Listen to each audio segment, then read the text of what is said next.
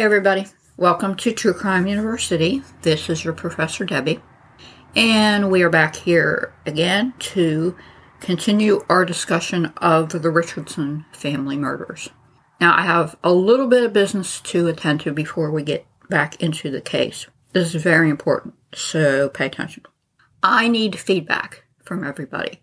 I want to know how I'm doing. Are you enjoying the show? Do you use it to go to sleep because it's so boring? Give me something. And here's what I want to know. Obviously, you know that I've always been fascinated by crime.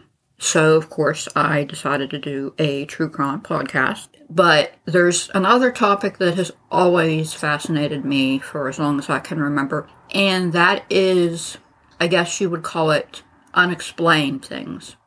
Fortean mysteries, if you don't know what those are. They're named after Charles Fort, who studied mysterious stuff like Bigfoot and Bermuda Triangle and UFOs and so forth.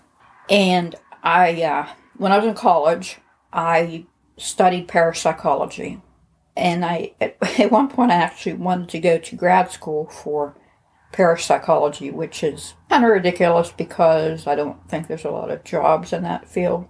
But because it's like an offshoot of psychology, I've always been fascinated by it. So anything that's like ghosts or haunted places or things that are mysterious, I have tons and tons of books on. And I would also like to talk about those things too. So I need to know if that would turn you away. You're like, nah, I don't want to listen to that crap. Or if you would be like, cool, I would like to hear stuff like that once in a while too. So please let me know. I told you I'm into wax melts. So I just put a new one in, and it's called Fresh Linen. It's supposed to smell like clean clothes, and it smells so good. It's right behind me, smelling up the place really good. So with that said, let's get right back into discussing the life of Jasmine Richardson in early 2006. So, from everything that we've heard, we know that it was around March 2006 that the two of them first started talking about killing Jasmine's parents. And most people familiar with the case agree that it was her who initiated this idea. But the first recorded mention of this is actually in an email that he wrote to her. And the date of it is March 16th. And I'm sorry, actually he wrote this to a friend of his. And it says, quote, "The whole point of killing them would be to start a spree across Canada, ROFL, rolling on floor laughing. Kinda like the legendary Mickey and Mallory Love.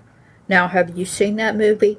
It's called Natural Born Killers, and it's the best love story of all time. I loves it so much, I want to do it myself." Exclamation point. Now, I have to discuss this movie a little bit because you'll see it mentioned a few times in this story. Natural Born Killers. It is an awesome movie. I've seen it a couple times, and I have the director's cut on DVD. It's directed by Oliver Stone. He's known to be kind of like an edgy, push-the-envelope director, which is what I like. I like movies that kind of stretch the boundaries of what's acceptable. And this movie, it is about a couple named Mickey and Mallory. And it starts out, she's abused by her parents. And in the movie, she has a little brother. And her boyfriend, who's played by Woody Harrelson, and she's played by Juliette Lewis, and they're both awesome in this movie. He goes nuts and he kills her parents because, they've mistreated her. So the two of them then go on a killing spree. And it just gets more and more ridiculous. And, I told you I have the DVD that has the director's commentary, and Oliver Stone, is telling you, while it's happening, what his thoughts were, like, well, this represents blah, blah, blah, and I meant to say blah, blah, blah. And a lot of people don't get this, but it's a parody of violence in our culture. Like how we worship criminals and serial killers. And, I always say in my disclaimer that I don't mean to glorify them in any way. I just trying to, and I hope you all are too, trying to understand them and why they do the things that they do. Well, a lot of people who are not very intelligent or maybe too young to understand see a movie like this and they take it the wrong way. And I'm not at all blaming the movie. It's obviously the people who watch it that use it to justify these ideas. So Jeremy loves the idea. You'll hear him say that this is his favorite movie. It might be one of my favorites too, but certainly not for the same reason, because I think it's brilliant. It's a satire. I would compare it with Beavis and Butthead. It's not glorifying the stupidity of these two teenagers. It's like a parody of, look how dumb these kids are. Like, they're so funny. They talk about whatever it is. We're going to get laid, and meanwhile they're like 13 and real awkward and they're losers. And it's, if you, like, I guess I have a satirical mindset where I can appreciate that type of thing. So, anyway, I think this movie's brilliant in that it perfectly parodies our culture's obsession with violence and the way that we glorify criminals and crime. But Jeremy tends to take it literally. And, it starts out where the dude has the girlfriend and in the movie, she's literally abused. I mean, we know that Jasmine wasn't, but in the movie, is by her parents. So he goes nuts, and I guess he thinks it's like a romantic gesture that he's, saving her from her horrible parents. And then they go off on a literal killing spree. So he thinks it would be cool to do this in real life. So this, again, is a very good example of how immature he is. Like, he can't separate a movie from real life. And he, thinks that this is really a good idea.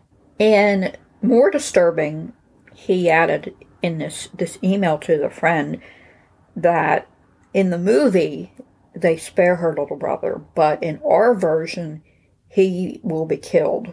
And that's the first mention of this fact. So around this time, Jasmine's parents thought, well, let's take her to therapy, which is a very good idea. And the three of them did go and see some kind of therapist, counselor, whatever.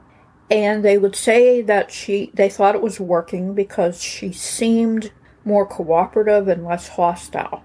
So they said, all right, since you're being good, we'll let you go to one of these punk rock shows that you like, but we will go with you. And I remember when I was a teen, when I was 12, I wasn't, we already discussed how far behind everybody I was, but I can't imagine going somewhere with my parents. That would be like the ultimate embarrassment. But it was really nice of them, and that's the way they were. Like, we support you. How about if we go there as a family and make this a family activity? Which I have to give them a lot of credit for that. So March 17th, the three of them go to a punk rock show. And you know how the band takes a break? So the band was taking a break, and Jasmine and a couple of her friends went outside to, get some fresh air. And I don't know if this was pre-planned. I kind of think that it was, or she just ran into him. But guess who's outside, of course, is Jeremy. So Jasmine said, we started making out in the alley. Now, she's missing for a while, and her parents are obviously like, where did Jasmine go? So they go around and they start looking for her. They go outside. And keep in mind, they have never seen Jeremy. So Mark and Deborah happen upon their 12-year-old daughter making out with this creature who is in all black, a mask on his face, eyeliner, and they promptly freak the fuck out. They're like, what are you doing? Who is this? So Jeremy runs off, and they were furious. I mean, I can picture, steam was probably coming out of their ears, in a cartoon. So they were so mad, they grounded her for a month, and she wasn't allowed to talk on the phone. She wasn't allowed to use her computer. She couldn't listen to music. She couldn't go to the mall. She couldn't even wear eyeliner, which I can kind of see. If when I was a teenager somebody said you can't wear eyeliner, I would be like fit to be tied. So she said that she felt like a prisoner, or like she was on house arrest. And being sneaky like she was, she still managed to email him using the computers at school and in the public library. And when her parents were sleeping, she would sneak downstairs and call him. And one time, I don't know how she manages, but she went down to the first floor. Remember I told you about the split level house, and there's like a first and second floor. She goes out the window of the first floor. He picked her up in his truck, and they go back to his trailer and have sex. And he took her back to her house, and her parents, must have heard something. They woke up and they see her, and they're like, well, what are you doing up? And she goes, well, I had a nightmare and I needed to get some air. She said that she didn't know whether they believed her or not. They probably like kind of, you had a nightmare and you just happen to be all dressed with makeup on, like, okay. So, and what about Jeremy's mom? Okay, we know she was drunk most of the time, but if your grown-ass son brings a 12-year-old girl into your house and they have sex, like, shouldn't you be like, what the fuck are you people doing? But, I mean, well, we know, like I said, she was drunk most of the time. So, her friends said that Jasmine told them that her parents were being mean and she didn't want to be there anymore. So, on March 20th, she writes to Jeremy an email, and she says, RAWR, R-A-W-R. I hate them. So I have this plan. It begins with me killing them and ends with me living with you. So we are set. They are treating me like shit. I hate them so much. Now, any reasonable, keyword reasonable person would be like, oh, she's just upset. She's just saying that. And be like, oh, calm down. You don't mean that. You don't really want to kill them. And, kind of comfort her. But Jeremy, a light bulb goes off in his dim little brain. And he's like, that's not an idea. So the next day he emails her back and he said, well, I love your plan, but we need to get a little more creative with like details and stuff. I wish they wouldn't treat you that way. Grr, it angers me to hear that. I dislike them very much. Don't worry, I love you too, my sexy beast. She's 12. Like, the thought of calling a 12-year-old a sexy beast just like turns my stomach. So, March 24th, and we know all these dates because they were literally used as evidence against them. And just a hint, I hope nobody out there is planning to commit a crime. But if you are, don't write the details of it in emails and texts and online. Because, like I just said, that shit can be used as evidence against you. But we're not talking about the sharpest knives in the drawer with these two. So, he puts on his Nexopia page. This is a poem. My girlfriend's family are totally unfair. They say that they really care. They don't know what is going on. They just assume. As their greed continues to consume. She is slowly going insane. She continues to think that I came into her life to help her out. And to stop what they keep trying to shout. It's all total bullshit. Their throats I want to slit. They will regret the shit they have done, especially when I see to it that they are gone. They shall pay for their insolence. Finally there shall be silence. Their blood shall be payment. Now, if that isn't premeditation, I don't know what is. And it's also, like I said, for being semi-literate, he does have a little bit of talent there. Kind of like a mixture of Poe and Lovecraft. So, they continued to discuss this murder that they were. At first it was just talk, but then it became like more and more serious.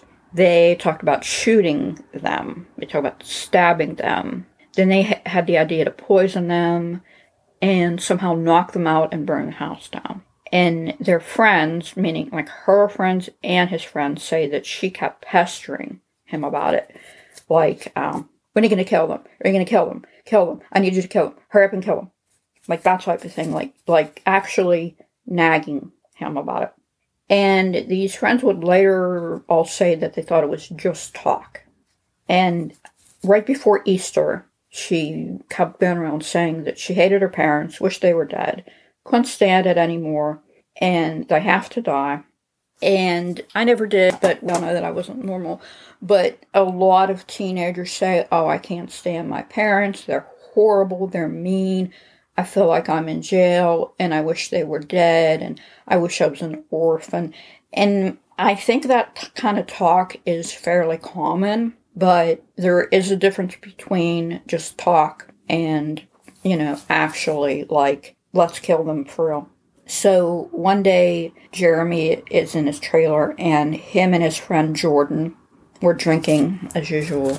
And he's on the phone with Jasmine. And Jordan hears part of their conversation.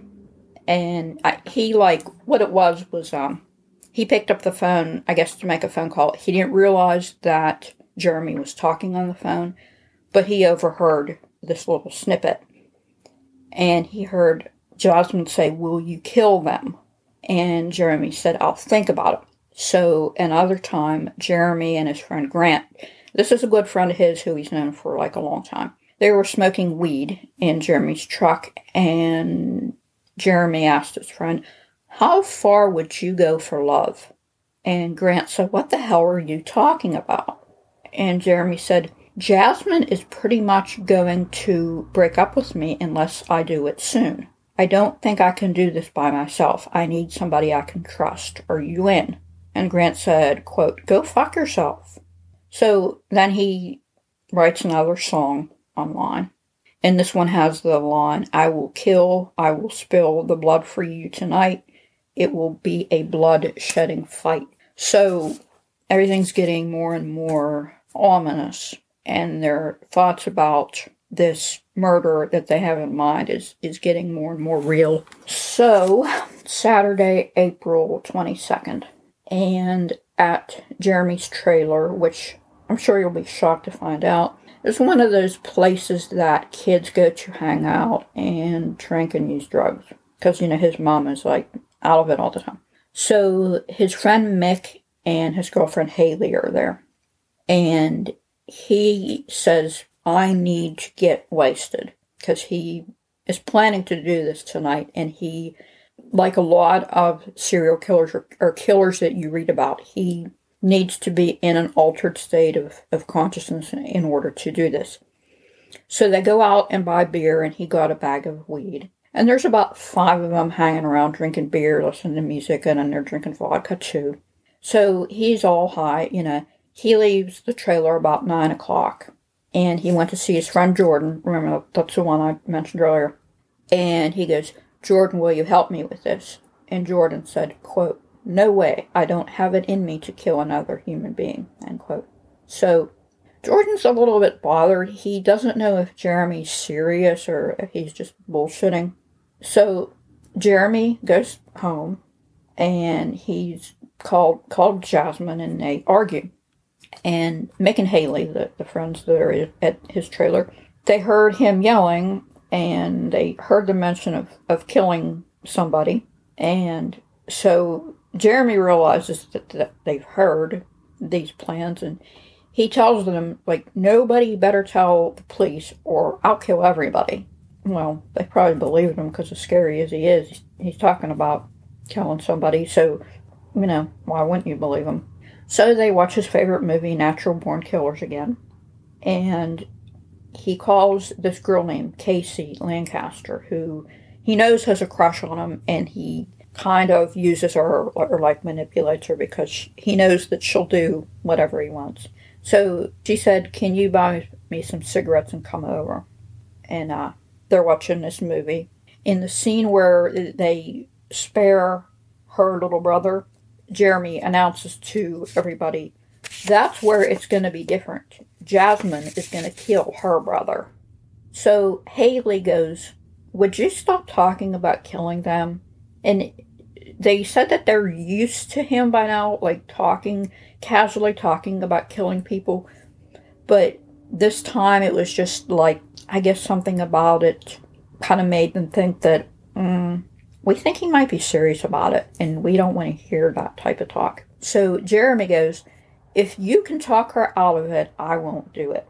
So 2 o'clock in the morning, he's all hopped up on substances, and they hear him, he's on the phone with Jasmine, and he goes, are you sure you want to do this? So he goes to his friend Cam's apartment, and Cam is like a drug dealer. That is his source of cocaine. He, quote, did a bunch of lines there.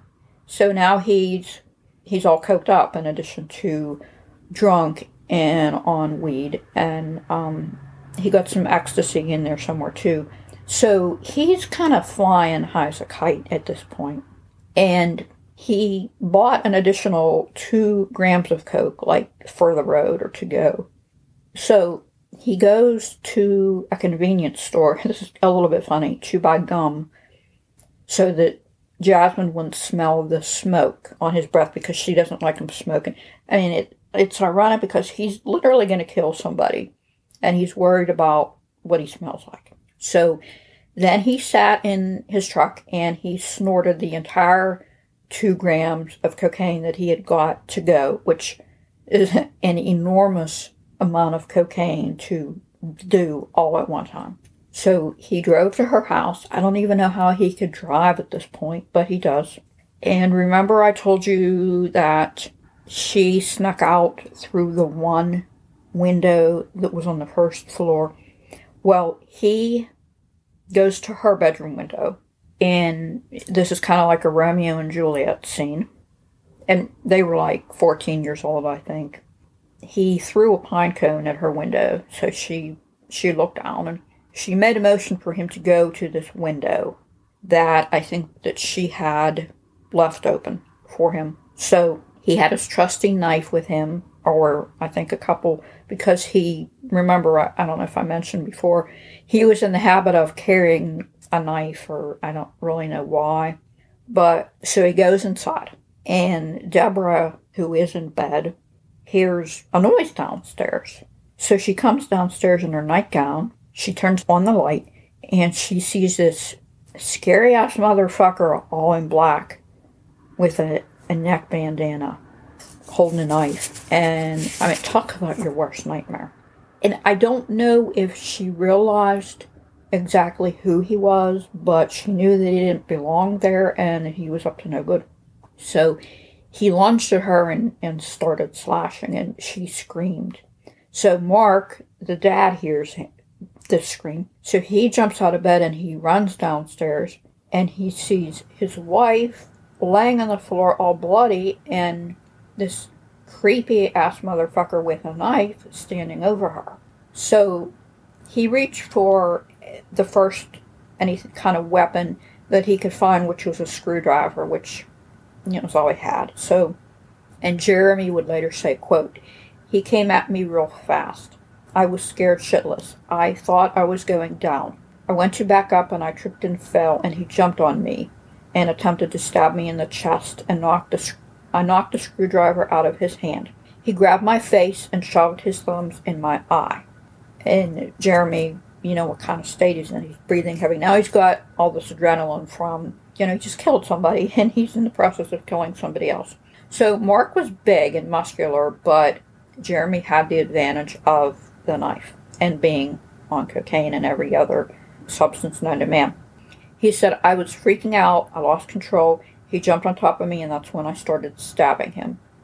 At this point, Jasmine she's been awake, but she comes downstairs to see what's going on. So she sits on the steps for a little bit. She watches, and then she goes back upstairs. And Mark, while he's dying, he says, who are you? And Jeremy doesn't answer. And his last word was, why?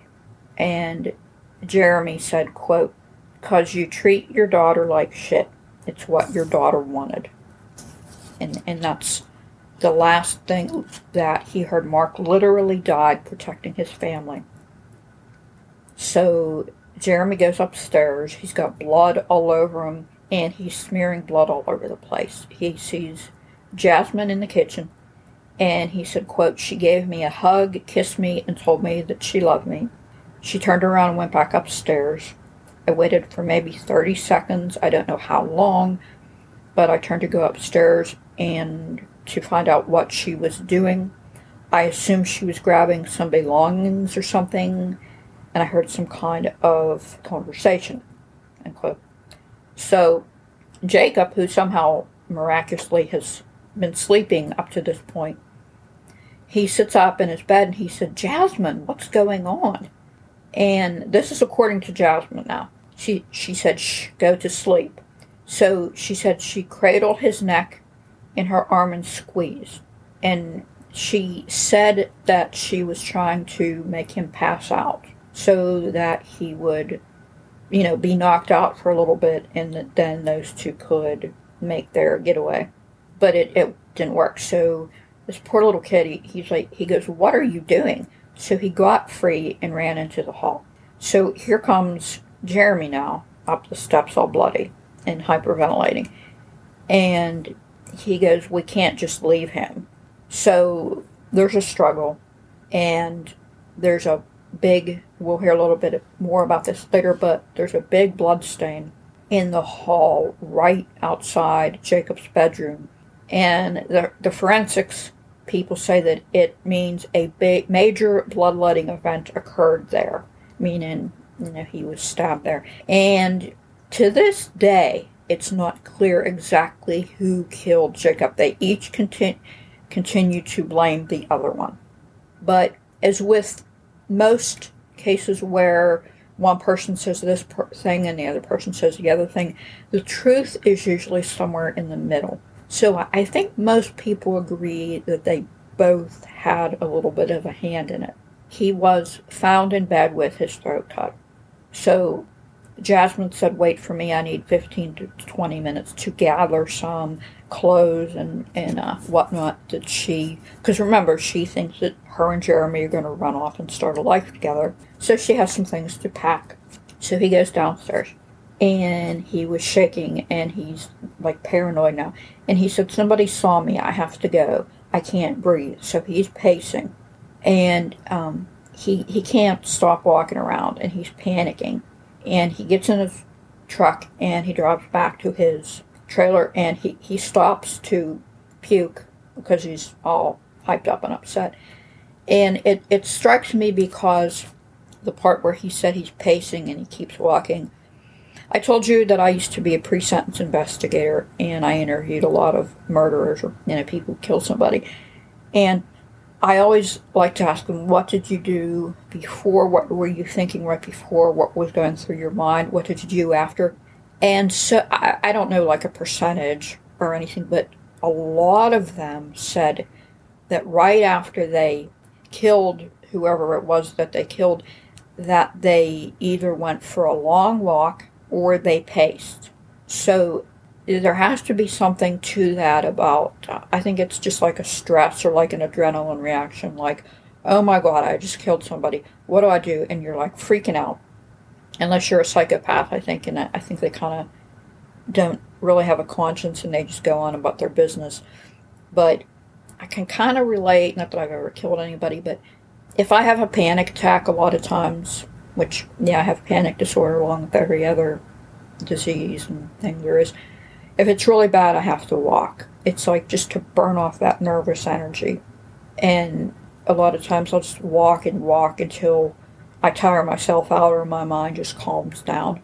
And I think it's the same thing or the same type of phenomenon here. I'm freaking out. I have to get out of here. I have to walk.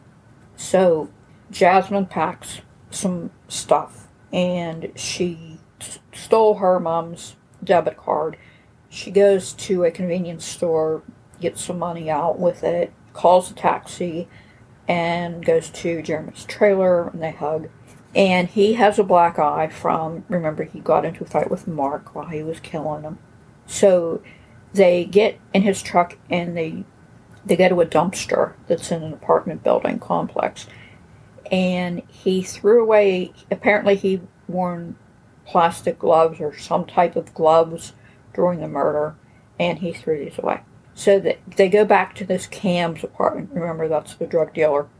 And this is another party hangout or, place where kids go and they're all drunk and high and all type of stuff. So Cam would later say that Jasmine was, quote, spaced out, wasn't all there. It was like she had seen a ghost, end quote. So Jeremy asked for some ice for his eye, and he asked Cam how to clean blood off of knives. So they're not being quiet or coy or secretive about what they had just done, as we'll see a little bit more later on. So they go into the bedroom and they have it seems like a requisite post-murder sex. And the reason I say that is it seems like so many cases I read about where a couple kills somebody, they celebrate by having sex. And I don't know if it's a celebrate. I don't know if it's something to do with the pacing, like they want to burn off adrenaline, or they need comforted.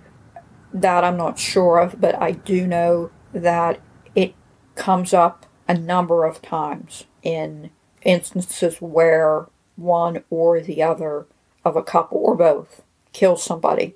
It's, their mind it's like sex. So Jasmine later said, quote, I didn't feel like anything was real, so I was so out of my mind. I couldn't really process what had happened, and I was trying really hard not to think about it, end quote. That does strike me as real. You know how you go through something traumatic and you're like kind of almost in a fog, like, what just happened? Did I dream that, or was that real? Or it's like you don't know how to process what just happened. So they go to sleep. They woke up later in the afternoon, and Jasmine said she felt sick. So they go to the liquor store, of course. Then they go to another place where there's a party going on. Imagine that. There's no shortage of these houses in this story. And there's music and drinking and weed, of course. Jeremy has on sunglasses, and he introduces her to everybody, and he's a little bit excited because, remember, Jasmine's been grounded for quite a while, and this is kind of like her coming out party. She hasn't been out for any period of time, and he's like, hey, everybody, this is my girlfriend Jasmine, blah, blah, blah. And he shows off his black eye, and some girl said, who just met Jasmine, said, I just thought she was a really nice girl. She seemed really happy. So they're laying on this couch, and Jeremy is laying on it, and she is like straddling him, and they're like grinding on each other, if you can picture what I'm talking about. And to the point where the other people at the party said that it was making them uncomfortable. Now, if we're talking about teenagers who are gathered to take drugs and smoke weed and drink, and they're uncomfortable by this behavior, I mean, you can only imagine what they were doing, right? I mean, I don't like when people do shit like that either. And it's like, get a room or something. So Jasmine said that she was trying to hold it together, but he was weird and closed off. So in the meantime, back at the scene of the crime, it's about 1 p.m, and Jacob has this little friend, Gareth, who's his age, who lives next door. And he wants to play with this little friend.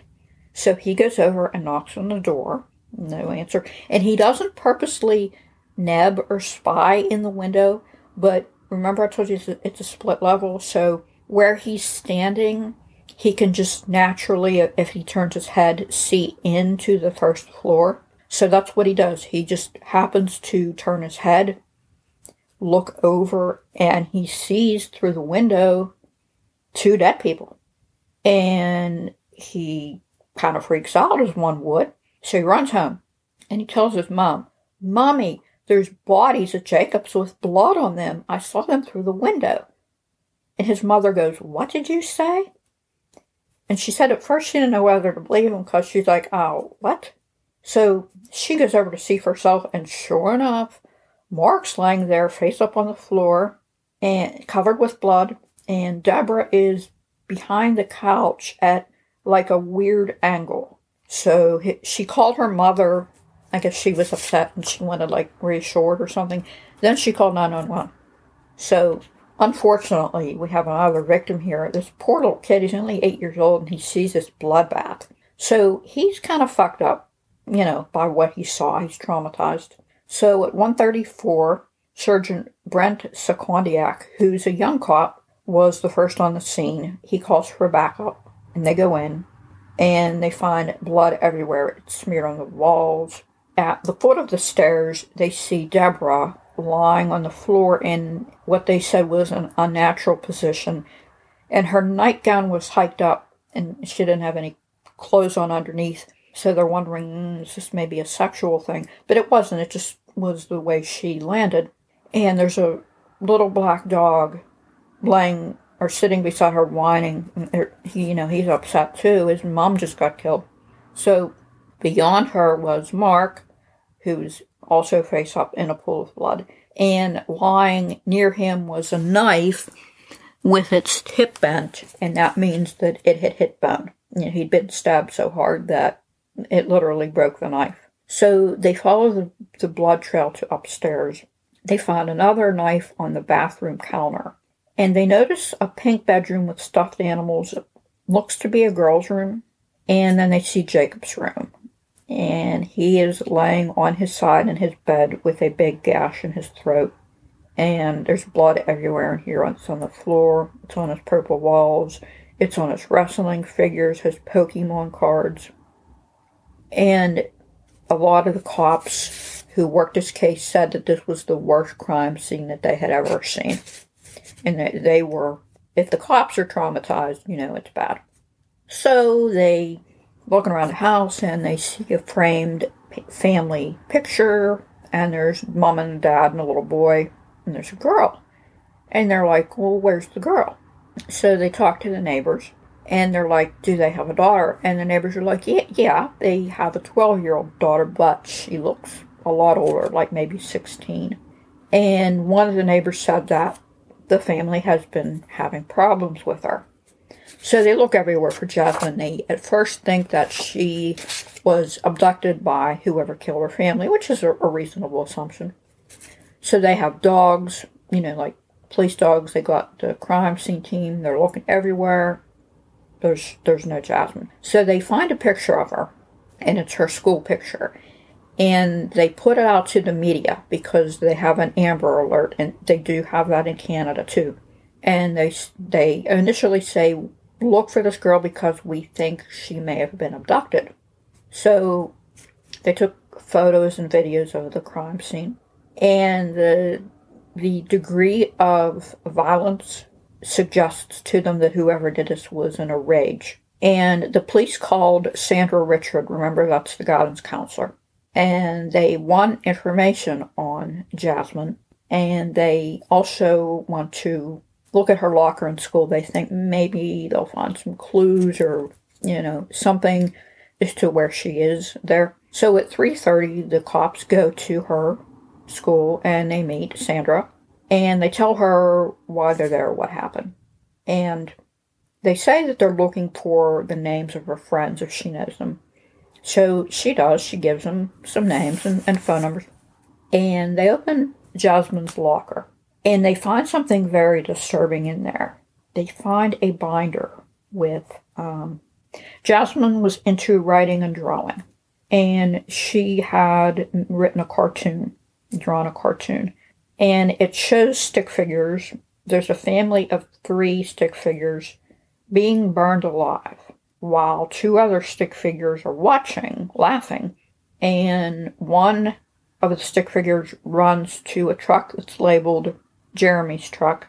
And one of them in the fire is saying, I'm being burned alive. Help, help, my flesh is being burned off. And there's something that she wrote. in there, and it says, quote, "May the hatred and anger built of blazing infernos fill you and overcome you. May the pains of 1,000 tortured, Torchered, I guess that means tortured, souls come upon you like scalding blade and eclipse all other noble feeling. May your hopes, dreams, and happiness fall into the spiraling pit of despair never to return. May your peace of mind and safety be gone to you to be forever afraid and ailed, A-I-L-E-D. May the black overcome you in the pain never ending. May all you love be stolen and destroyed, just out of reach to never again feed such joys. Amen." End quote. Wow. Holy shit, is that disturbing. I mean, that is so dark. I don't even think Poe could come up with something so dark. That's hatred. That is like pure hatred with a capital H. I think of all the things that I've seen and I've read, that is the most disturbing and telling, just hate-filled thing that, and it really shows the depth of her hatred towards them. And we know what they did to her, and they grounded her, and they were totally reasonable people. And from that little poem or whatever, you would think that they tortured her and abused her. And, you know, it makes you wonder, how can somebody be so hateful for, like, no reason? And anyway, the cops think the same thing, and so does Sandra, the guidance counselor. And as soon as they see this shit, they're like, oh, she's not a victim. She was in on this. So Sandra knew, not sure how, but she knew that this Jeremy character was Jasmine's boyfriend. So the cops were like, oh no, we got a murder suspect. So they put an APB out for Jasmine and Jeremy. And they start talking to the friends of them to see if anybody knows anything. Didn't realize how lucky they were going to get, because, remember, they had literally been spilling their guts to all their friends about their plans. So Jeremy's friend James tells the police that they had been discussing killing their parents. And Jordan, remember, he's the one who Jeremy said, "Would you help me do this?" He went to the station sobbing, the police station, and he said that at one of these party houses that Jeremy bragged that he, quote, "gutted them like a fish." And Jasmine said that Jacob gargled as he died. I guess, you know how when somebody's throat's cut, it's like the sound of the air escaping or whatever, it makes that noise. Wow. I mean, I can just imagine. So Sergeant Secondiac was a little bit kind of like, what? He had known Jeremy, and he said, quote, "He never had a driver's license. I wrote him multiple tickets. I talked to him 100 times and never thought he'd be capable of something like this," end quote. So we're going to take a break. And I forgot to bring in some fun facts. Remember, I had fun facts last time. I think after that, we could all use some. I don't like to leave you on such a sour note. This one's about royalty, and this is kind of it surprised me. Queen Elizabeth II is a trained mechanic. Can't picture her fixing a car, can you? And here's one about physics. There are about 500 quadrillion atoms in a speck of dust. How do they count this shit? That's what I'd like to know. Here's one on plants. This one's a little bit disturbing. The smell of fresh cut grass is actually the smell of each grass blade trying to heal itself from the trauma of being cut. That's like kind of sad. I mean, I like the smell of grass. I think most people do. You know, fresh cut grass, it's like a fresh, naturey smell. And to hear that it is the smell of plants being upset, it's kind of upsetting. So, okay, that's enough for today. And I will see you. Remember, subscribe to my show. Leave me a review on iTunes. And tell your friends about my podcast. I will see you back here for part 3. Okay, goodbye.